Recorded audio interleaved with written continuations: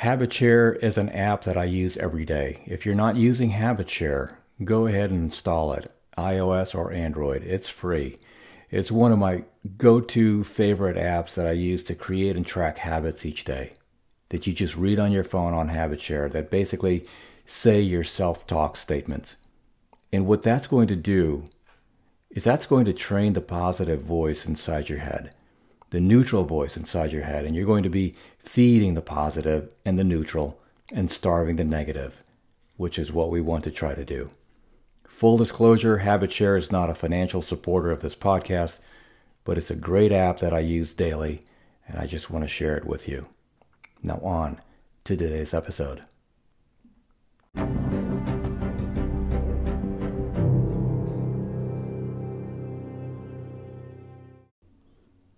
This episode is especially dedicated to Ben Bergeron. This is the Resilience Podcast 353. I'm Cecil Ledesma, recording live from Austin, Texas. It's so beautiful here. It's Thursday, June 2nd. Malcolm Gladwell, in his book, Outliers, makes a compelling case for what he calls the 10,000-hour rule. That is, that you need 10,000 hours of practice to become world-class at anything. His 10,000-hour rule is based on a study that took place at the Berlin Elite Academy of Music in the 1990s. With the help of Academy professors, they divided the school's violinists into three groups.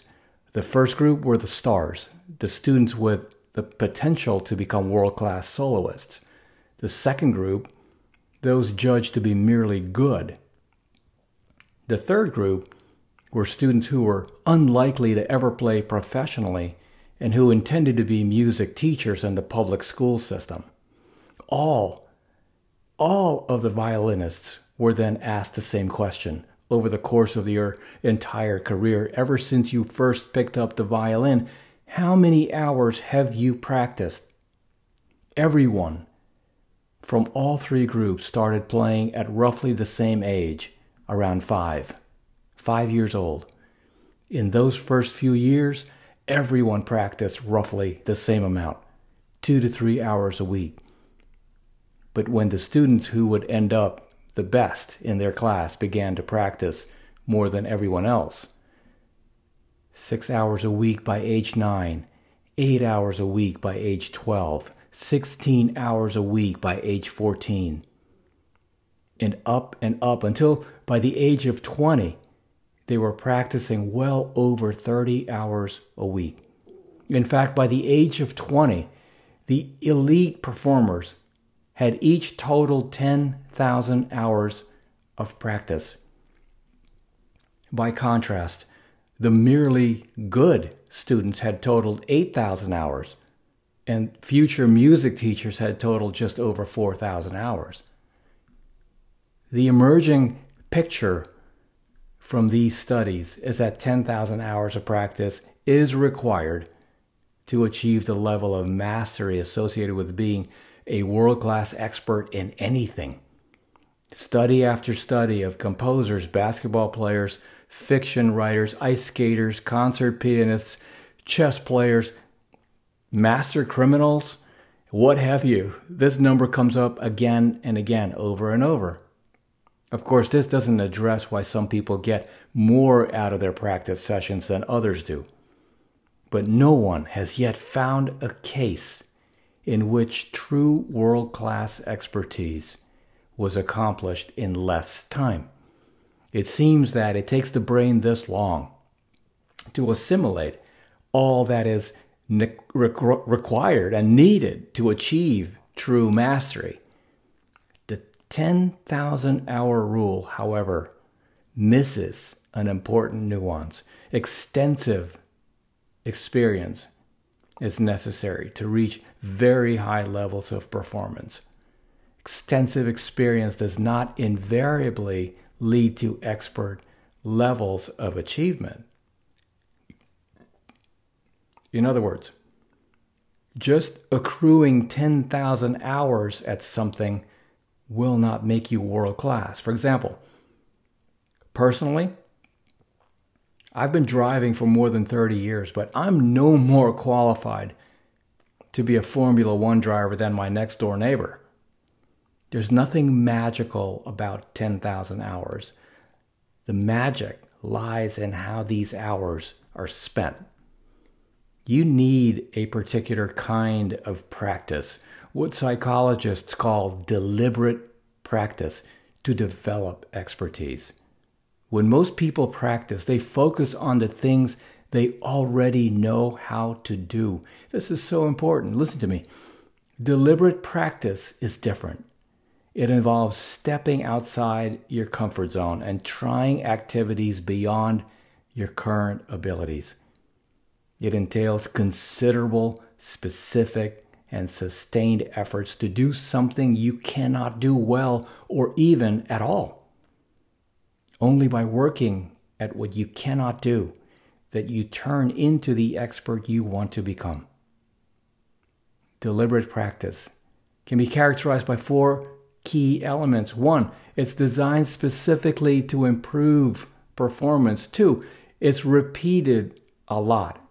3, feedback on results is continuously available.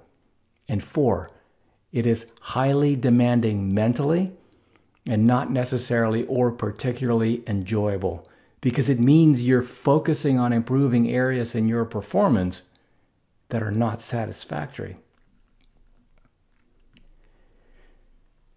The requirement, this is fascinating when you think about the requirement for concentration is what sets deliberate practice apart from both mindless routine performance and playful engagement.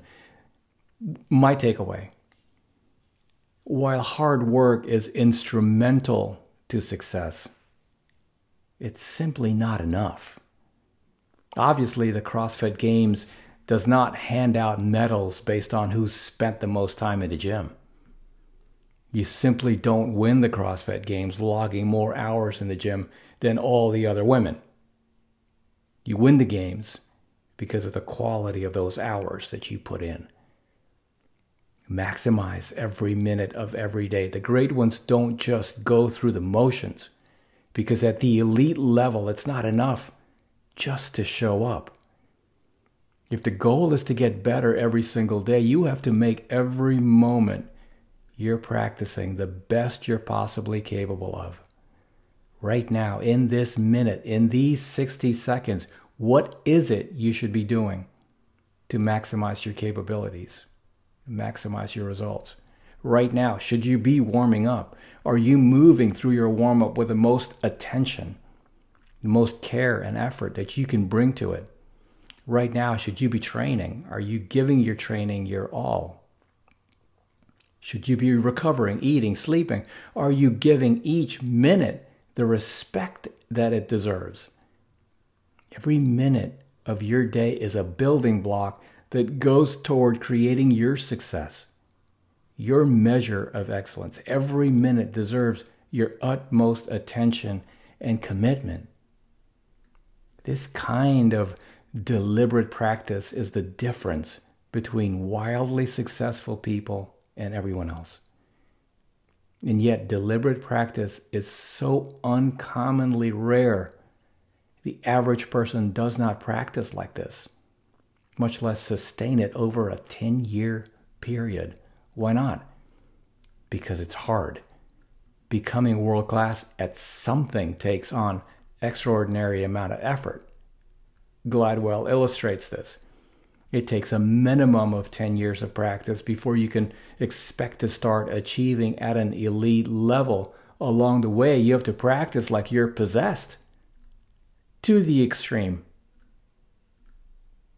The kind of deliberate practice that leads to success takes a level of commitment, dedication, patience, focus, grit, and resilience that is impossible without an essential ingredient: passion. And this is what I want for you. Don't just focus on the things you already know how to do. There's a certain comfort level when you do that. Try activities beyond your current abilities. Only by working at what you can't do that you turn into the expert you want to become. We can do hard things. Remember this.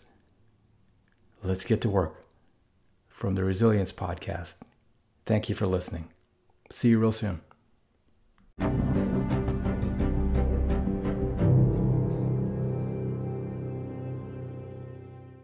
Hey, I'll see you next time, and thank you so much for tuning in. That about wraps it up. But before you jump off, 2 quick things, actually 3.